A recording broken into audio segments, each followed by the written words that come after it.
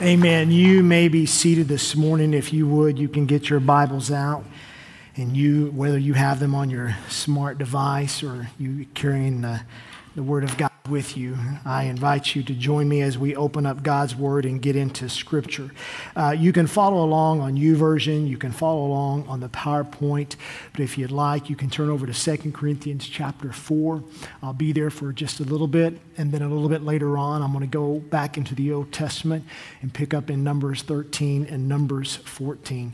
But I want to say it is so good to see every single one of you. And what a beautiful crowd here on this Sunday morning. And I know there's many online that are watching. I try to, a while ago, just give a shout out to everybody that was with us watching online. So online family, we love you, and you certainly are valued, and you're a big part of what takes place here in our church.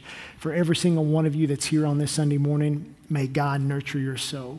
May He pour into us. May He renew our minds. Kevin and Kelly, great to have you back with us. Thanks for representing us so well in Washington, D.C. We look forward to you guys sharing with us on what all took place was there, but thanks for representing our church and representing it well. If you would, let's go ahead and get into the message this morning. I'm going to continue the series, week number 2. Think bigger, think better, and think blessed. Statement that I made last week.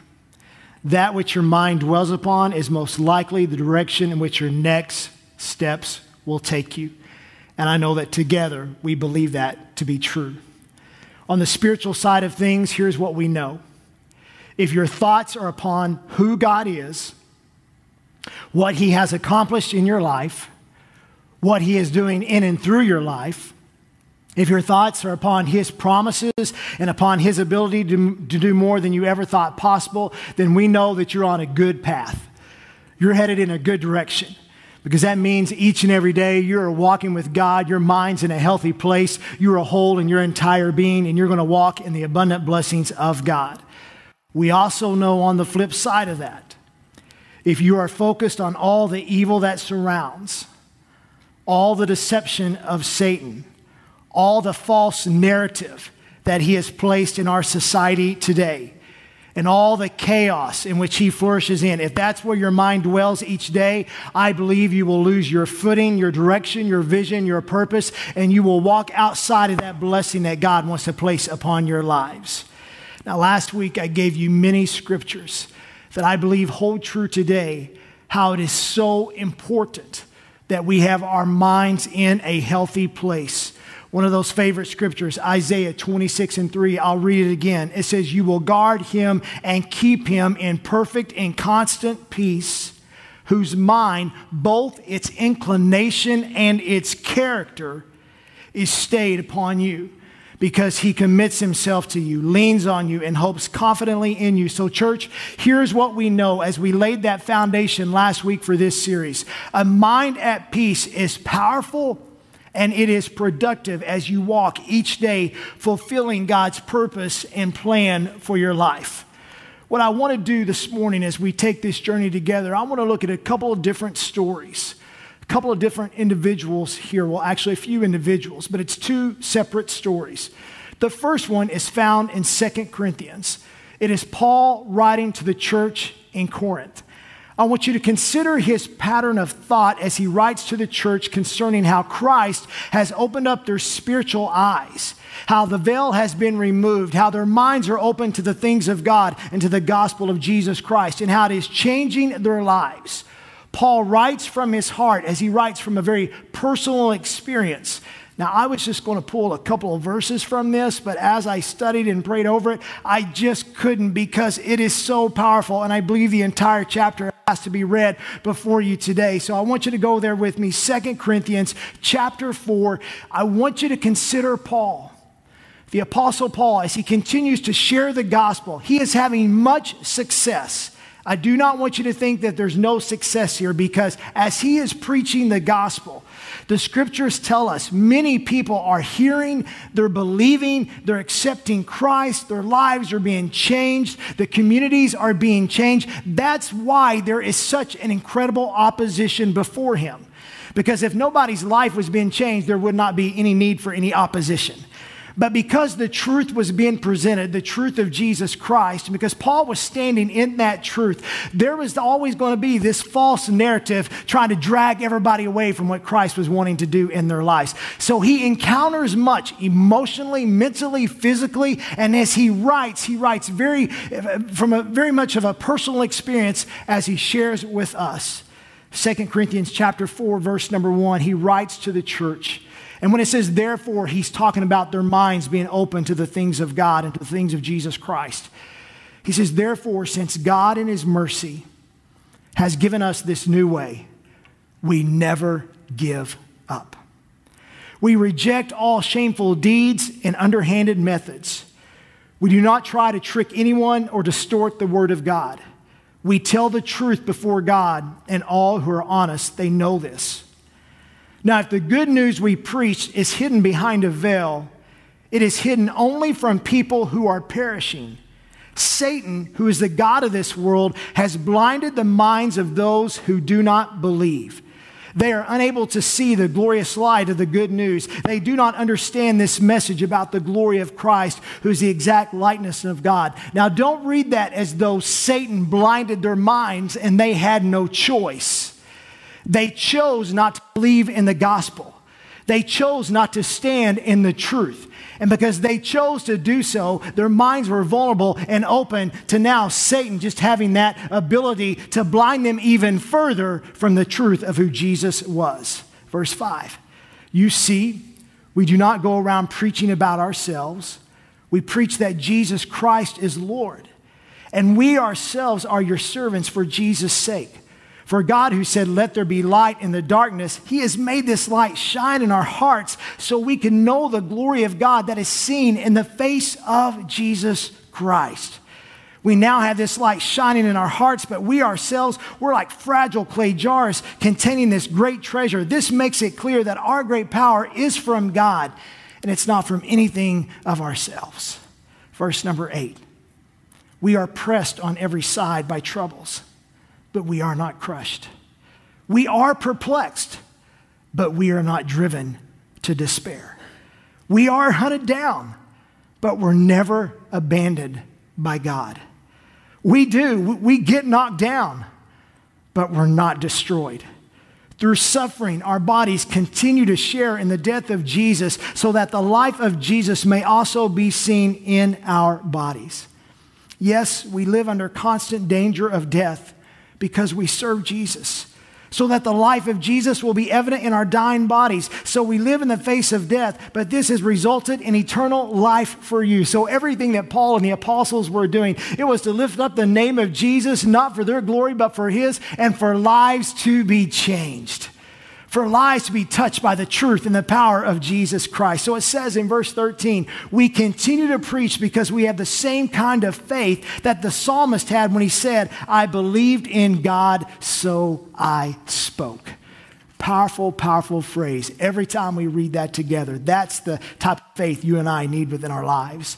Verse 14, we know that God who raised the Lord Jesus will also raise us with Jesus and present us to himself together with you.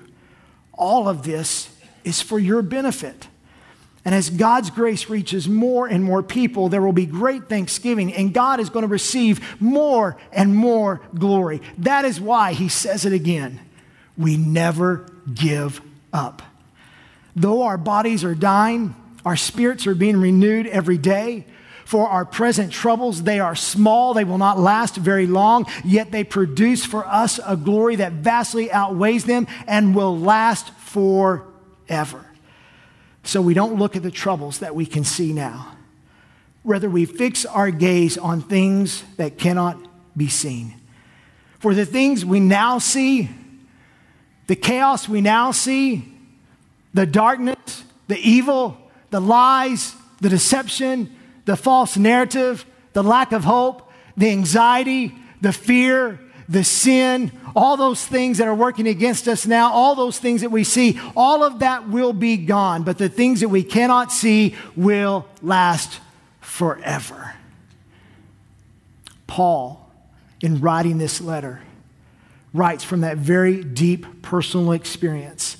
He lets us know very clearly life in Christ was certainly not going to be an easy path, but it was certainly the most rewarding. There's a lot of different paths that you and I can take in life. And for a while, some of them may be a little bit more fun. For a while, some of them may seem like they're a little bit more rewarding. For a while, it may seem like, oh, this is a good way. I can really choose anyway and everything's going to work out. Can I tell you, for a while and for maybe just a brief moment, it seems like you can take any path and it's going to be rewarding. Can I tell you, the most rewarding path is going to be the path of Jesus Christ. It will always be the better path. It will always be the bigger path, the most blessed path, the path of Jesus Christ. So no matter what the Apostle Paul had to face in his life, he knew that the path of Jesus Christ was the most rewarding.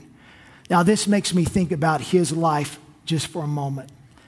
I think about all the hardship that he had to face mentally, just emotionally, and even physically. I think about all he had to endure. And I really don't think this thought was there, but just think with me for a moment. It possibly could have been there for a brief moment.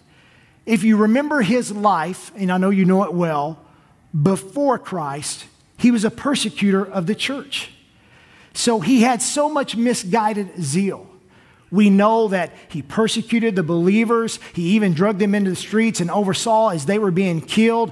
And so we know that there was a lot of hatred. There was a lot of anger that was built up inside of him. This is who he was. But then, of course, Christ changed his life. And now he's completely done a 180 as he's living for Jesus Christ. Just for a moment, a passing moment, there could have been that thought that as he is trying to present a hope and a truth and a life much better than anybody could possibly ever known, that all of his persecutors, he could have maybe went back to that hate and that anger and that revenge towards his persecutors.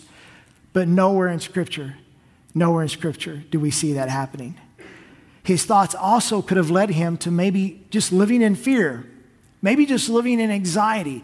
Now, certainly he could have continued to preach the word of God, and he could have been obedient and done what God had asked him to do, but there could have been this fear and this anxiety that was just riding with him each day that was causing him just to hold back a little.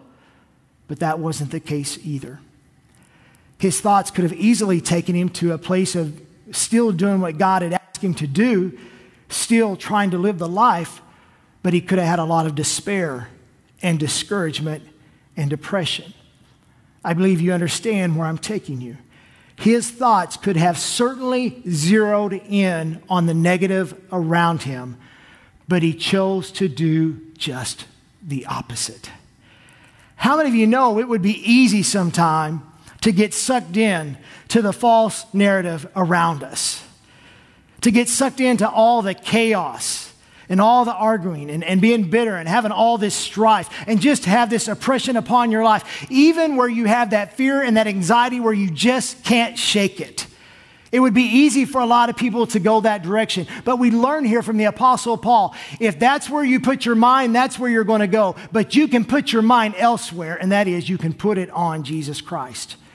You see, he chose to place his thoughts on something much more, something bigger than the opposition that he faced, something better than the next beating, something far more valuable than what this world had to offer. He placed his thoughts on the eternal truth and the home and the blessings of God. So we learn from the Apostle Paul in a very significant way here, once again, a truth that you already know, but a truth that I want you to walk in. As your pastor, a truth that I want you to grab a hold of. A truth that I want you to embrace each and every day.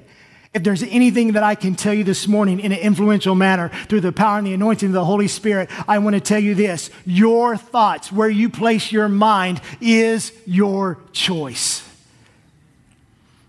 Yes, I know Satan is the God of these airways. I know he's the God of this culture. And I know there's a lot of negative around you, but where you place your mind, where you place your thoughts, that is always going to be your choice. So think about what I've said here on the PowerPoint. Your thoughts are your choice. Protecting them is the same idea of protecting your family and your home. You do not treat something with such value in a careless manner. but you choose to cherish it, protect, provide, nurture, and love. I don't believe there's anybody here before me or online that if you knew someone was going to try to attack your home or your family, you're going to stand in the middle of that. Because your home is valuable to you. Your family is valuable to you. And you will fight to the death for your family because they are a significant gift of God. Can I tell you, we must treat our minds and the pattern of our thought in the same manner, because it is in our minds where the spiritual battles are began to be won. We cannot be flippant with our thoughts. We cannot wait until we hear a message about our thoughts and say, oh, I need to do that every once in a while. We need to wake up every single day and say, I choose to put my mind on the things of Jesus Christ. I don't know about you, but I have to do that each and every morning. Some mornings it may look a little bit differently. A lot of times it probably looks the same. I may read a whole lot of scripture. I may just read one verse. But what my goal is to do is to put my mind on where Jesus wants me to put my mind. Because if I start out the day that way, it's highly likely that I'm going to make a lot better choices as the day unfolds. It doesn't mean that I might not get it wrong, or that I might, certainly I'll get in the way at times and I'll trip over things. But if I put my mind where it's supposed to be, there's a high probability that I'm going to get through that day doing exactly what God wanted me to do. That's how important our thoughts are to us, right? So if I start off the day with Jesus Christ, the beauty of His holiness, His majestic being, His power, His awesomeness, His truth, His grace, and His mercy, and His goodness, and just the way that He wants to pour into us and use us and be this light that's shining in us. If that's where my mind goes, the very first thing, it's hard to get away from that, because that is a truth that is alive. That is a truth that is transforming you. But if we don't do that and we choose the other, then it's going to wear down on us. We understand that it's highly important where we choose to place our minds, and we've got to place them on the truth of Jesus. I think back of Philippians chapter 4, verse number 8. It says, fix your thoughts, and it gives us a list of things to put our thoughts upon, and all those things are excellent, and they're worthy of praise, but the very first word is, fix your thought on what is true. On what is true. And can I tell you again, I've used this word a lot this past week and this morning. There is a false narrative all around us. You and I have so much to think about each and every day. And if we begin to unpack those things, there's going to be the obvious. There's going to be the obvious of the election and the political divide.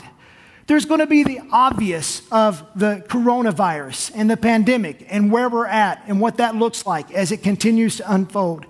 There's going to be the obvious of all the cultural wars that we have before us and all the negative things that we all get to see together, whether we're watching the news or listening to the radio or we're looking on our smart device at whatever news outlet of our choice. It's all going to be before us. And there are those things that are the obvious. But I know in your own lives, in your own story, in the own thing that's going on, there's also a false narrative being presented to you to try to drag you down and keep you from being who you are in Christ.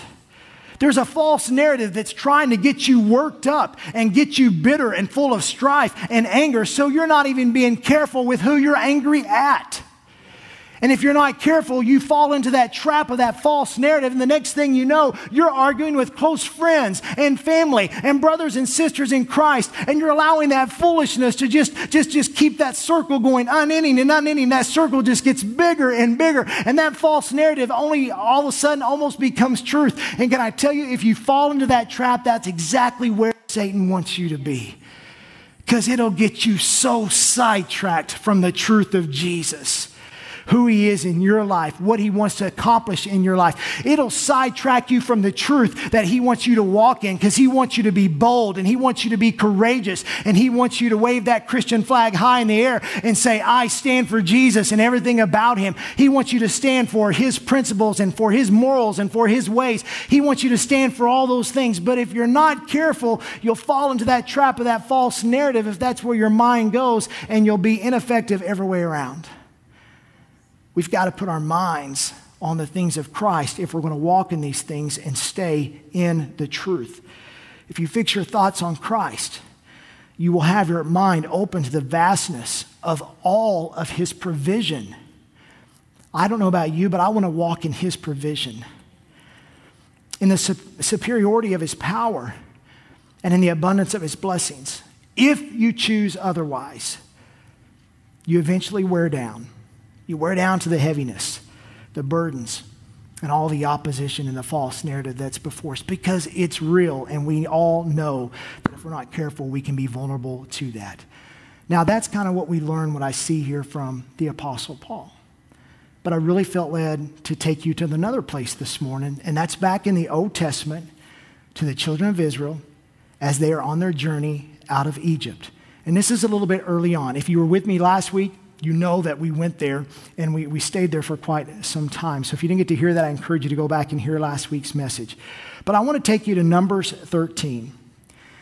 This records the time when the Lord had Moses to choose 12 leaders, one from each tribe, to explore the promised land, the land of Canaan. In this, what we're going to read, and I'm not going to read the entire story, there's quite a bit there, and I encourage you to go back and look at this.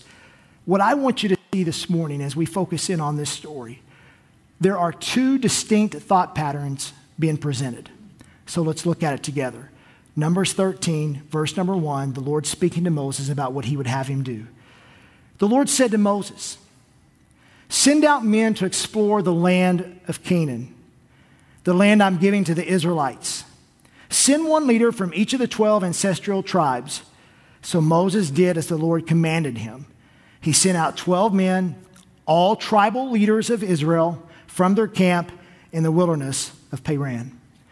So he gets them together and he gives them the instruction. Let's look at verse number 17. So Moses gave the men these instructions as he sent them out to explore the land. Go north through the Negev into the hill country. See what the land is like. Find out whether the people living there, are they strong? Are they weak? Are they few? Are there many? Tell us what you see. See what kind of land that they live in. Is it good? Is it bad? Do their towns have walls? Are they unprotected like open camps? Which is it? Is the soil fertile or poor? Are there many trees? Do your best even to bring back some of the samples of the crops in which you see. So he gives them the instructions. The men do exactly what Moses had instructed them to do. They come back to the camp and they give a report. Verse 27. This was the report to Moses. We entered the land you sent us to explore, and indeed it is a bountiful country. It is a land flowing with milk and honey. Here's the kind of fruit it produces. But the people living there, that's a different story. They are powerful, and their towns, they are large and they are fortified. We even saw giants there, the descendants of Anak. The Amalekites live in the Negev, and the Hittites, and the Jebusites, and the Amorites. They all live in the hill country. The Canaanites, they live alongside the coast of the Mediterranean Sea and all along the Jordan Valley. So Moses, yes, the land is fertile, the fruit is good, but there are people everywhere. And those people are strong. And those people are powerful. And those people are large. And those are people that we don't want to mess with. Verse 30. But Caleb, he tries to quiet the people as they stood before Moses, giving us the picture that the crowd is already being worked up. Because as they hear this report being given, they're being worked up. But Caleb says, let's go at once to take the land. We can certainly conquer it. I love this attitude because it takes us back to the scripture we read last week, that when they came out of Egypt, they were like an army. So Caleb still remembers, hey, we're like an army. We are God's army. He is with us, his might, his power. He is working in miraculous ways. Hey, if we haven't been stopped yet, God, nothing's going to stop us. God will be with us the entire way. That was his heart. What a moment of faith for him. You'd think there'd at least be one or two that written down here in scripture saying, way to go, Caleb, I hear you. But the other men who explored the land with him, the other 10, they disagreed. Now, there's nothing wrong with disagreeing. It's just what you decide to do with it and how you try to work that out. They said, we can't go up against them. They're stronger than we are. Now, notice what happens. Significant. This is significant in verse 32. So they spread this bad report about the land among the Israelites. The land we traveled through and explored will devour anyone who goes to live in there. All the people we saw were huge. We even saw giants there, the descendants of Anak. Next to them, we felt like grasshopper, and that's what they thought of us too. Then the whole community, verse 14, the whole community. I'm still waiting for that one person in the back going, Caleb, Joshua, I hear you. You're not alone. But the whole community began weeping aloud. And every time I've read this personally and before the church, it always grabs my attention. And they cried about it all night. It means they were in an uproar all night with this narrative that the 10 gave. Their voices rose up in great chorus of protest against Moses and Aaron. And here we go again. If we had only died in Egypt. It should have been a t-shirt back then. If we'd only died in Egypt or even in the wilderness, if we'd only died in slavery, if we'd only died in bondage, if we'd only died in defeat, if we'd only died in oppression, if we'd only died in our discouragement, in our despair, if we'd only died back then, it would have been so much better than walking in the promise of God. That's not what it says, but that's what was being said. If we'd only just stayed there and just been the weak-minded people under the oppression of the Egyptians, things would have been a whole lot better there. I could have got my little bit of provision. I could have worked 15-hour days. They could have just put more brick and straw upon me, and I would have at least been alive and just barely breathing, but I would have been there. Boy, doesn't that sound exciting? Someone break free from that, right? Break free from that mentality. Or even if we just died here in the wilderness, they complain is what the scripture said. Obviously, here's what I want you to see. Two completely different perceptions. Now think with me.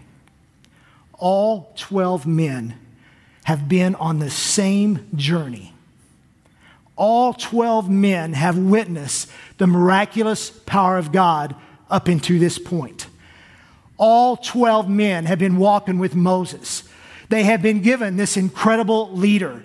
God has made his presence known to them. God has given to them what the promise is. God has been with them every step of the way. All 12 men were walking in the freedom that God had granted them. All 12 men were walking towards the promise. All 12 men could have settled camp with their families and built new homes and built new places of worship and built new places of commerce and to be able to have their families and raise them in a very blessed and an incredible atmosphere. All 12 men had the same vision before them, but not all 12 men had the same perception.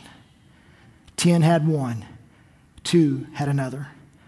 All 12 men, they saw the same thing, but 10 allowed fear to dictate their train of thought, while Joshua and Caleb allowed their trust in the Lord to be the foundation in which they would build their way of thinking. The majority chose fear and anxiety, while the minority chose to walk in the promise of God.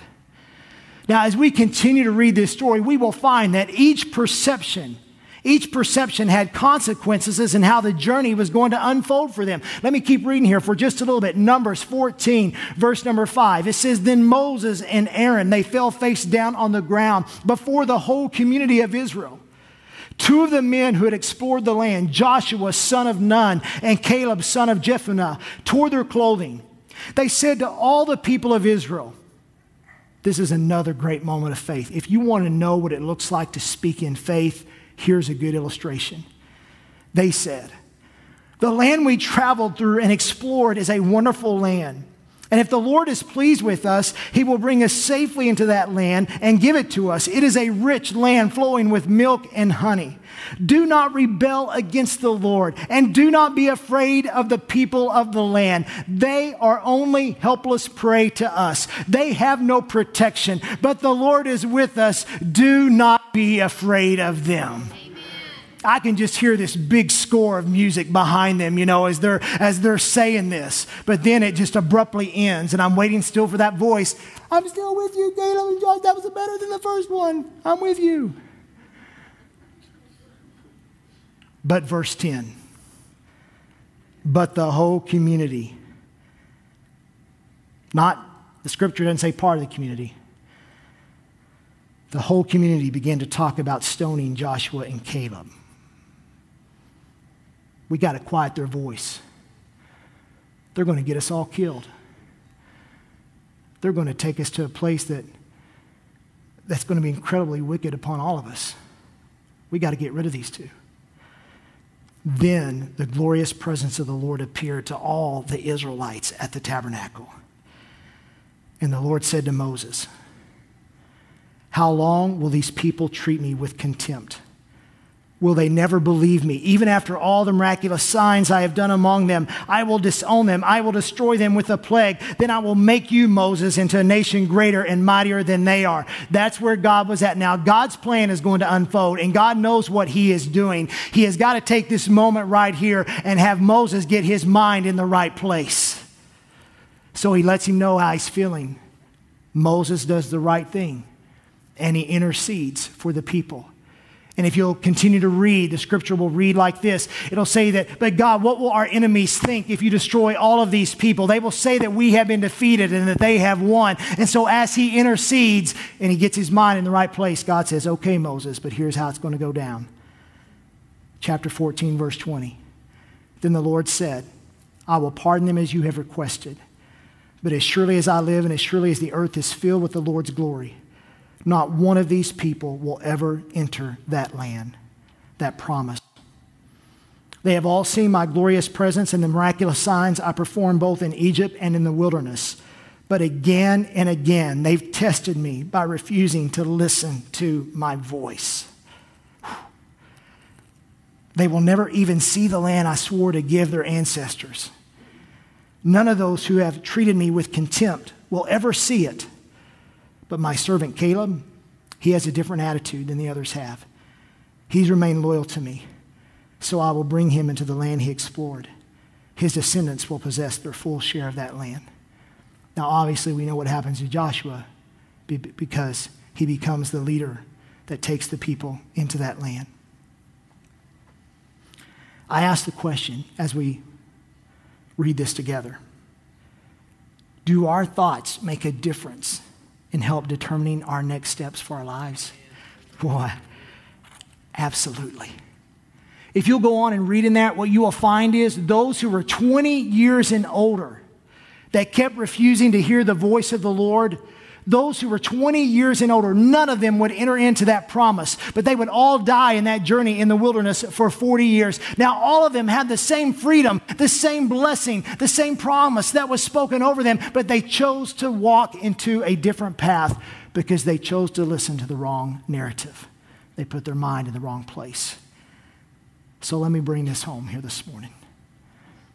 Bigger, better, and blessed was the possibility for every single one of them.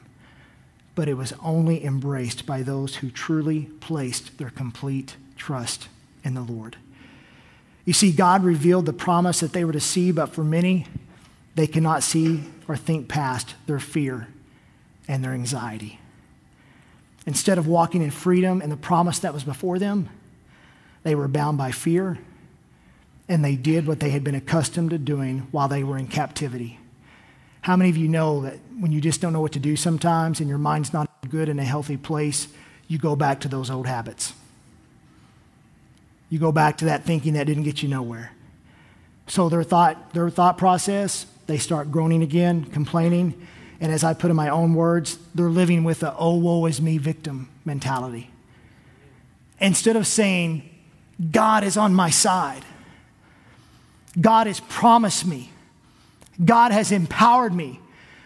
God will see me through. And if God is for me, then there'll be a lot that'll stand against me, but they will not have success. For my God will give me victory in every single step. But instead of saying that, their mind was back in them. Oh, woe is me. Look at all these things that are happening. I can't get my mind in the right place. Pastor, it's just too much. Well, I would say to you, it's time to get your mind in the right place. And it's time to get your mind on Jesus Christ. Get it off of the news. Get it off the false narrative. Get it off all those things that are trying to strike fear into your life. And let the promise and the power of God be what drives you each and every day. Now, every single one of the things that we face today are highly important. The election is highly, highly important. Every single person needs to go out and exercise your right to vote. It is highly, highly important. That pandemic is highly, highly important. We've got to figure it out. We've got to get through this. We've got to continue to pray and trust God. But do not allow these things of this world to keep you in a state of oppression or in fear or in anxiety. God's people need to rise above that and put their complete trust in Jesus Christ. Amen.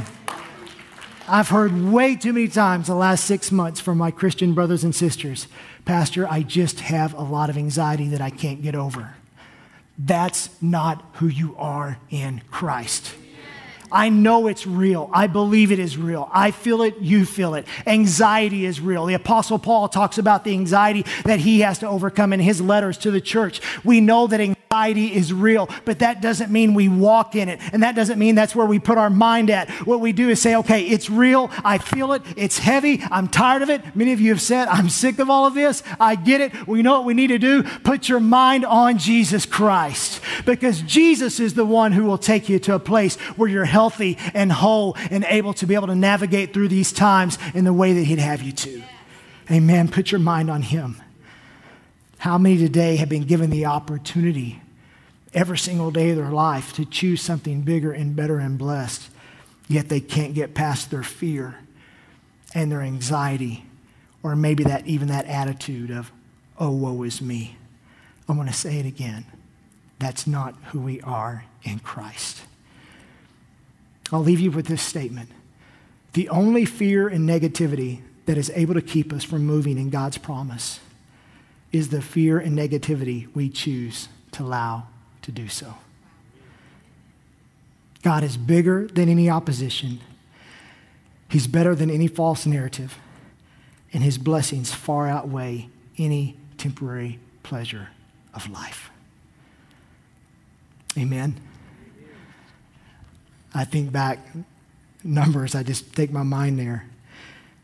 And I see all the things happening. That's an ancient story, but how relevant it is for us. Those 10 couldn't wait to go get the camp in an uproar. That's the enemy at work. And in our culture today, the enemy strives every day to get us in an uproar, to get us in a place that's not healthy and not whole. Now, every single thing you and I face every day is very real. So we don't walk foolishly, we walk wisely. But we do that by walking in the truth of Jesus Christ. Father, I thank you for the truth and the power of your word. Nothing is new under the sun. Nothing takes you by surprise. Nothing causes you to tremble in fear. But you hold all things together. And although we may not be able to see all of the answers and be able to explain all the whys, we can certainly step out in faith and we can trust you. So I pray for every one of my family here today, in person and online. I pray right now over their spiritual pattern of thought.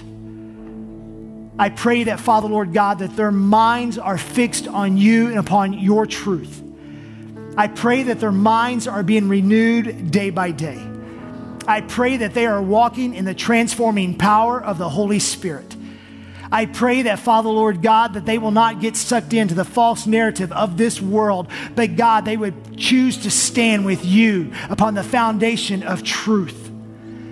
I pray, Father, Lord, over every individual, over every family unit, over every home. I pray over their spiritual lives. I pray over their mental health and their emotions. I pray, Father, Lord, over their physical being. I know many, God, as they walk in this season, they just allow it to exhaust them. So I pray physically, Father, Lord, that you would renew them in Jesus' name. I pray for healing in their bodies. I pray in the name of Jesus, God, for a provision, God, over their homes. I pray over their finances. I pray that, Father, Lord God, that as they trust in you, God, they see the vastness of your provision over them. So I pray here today for each and every one of my family that, Father, Lord God, you be with them. And may they choose every single day to put their minds upon you. And even though we may feel like the minority at times, may we choose to trust in the narrative that is from you. I pray, Father, Lord, your blessing, your hand, you're at work in everyone. In Jesus' name together we say, amen.